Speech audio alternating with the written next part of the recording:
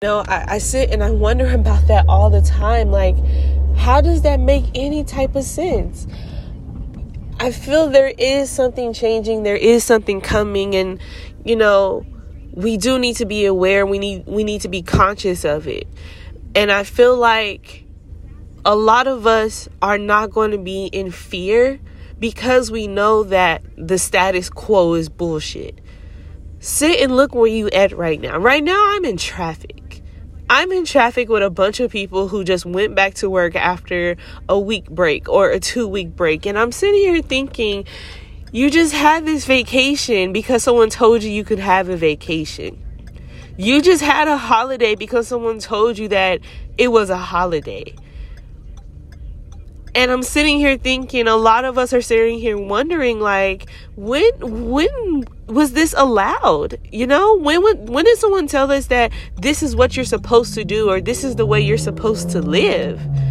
The status quo is constantly changing because a lot of us realize that this 9 to 5 or this time you have to spend in your car to get to work or to get home is how you're supposed to live your life every single day. Like, who told us that bullshit?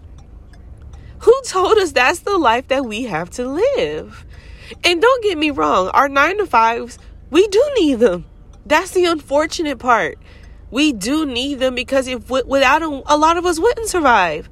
Shit, a lot of us aren't surviving now with a 9 to 5. You have a 9 to 5, but you still have to find some kind of help from somebody else. And we sit and we wonder why a lot of us are stressed out or biting our nails constantly or wondering why we can't go buy that new swimsuit for Hawaii.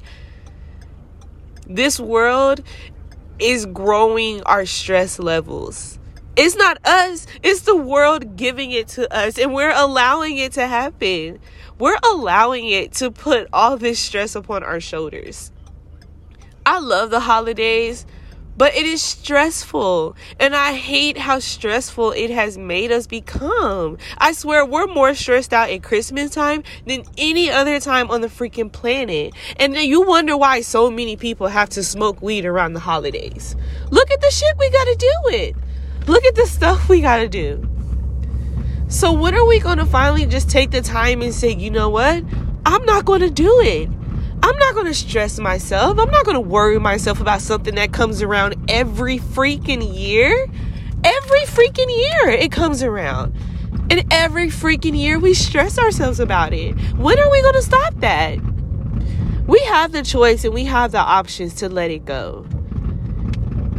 That is one reason why I read books so much. And especially when I smoke weed and I read books, I open up to a whole new world that I never expected. My mind goes to places that I'm just like, holy shit, why didn't I think about that before?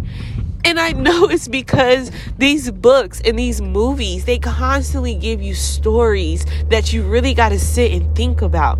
They constantly open up doorways for you.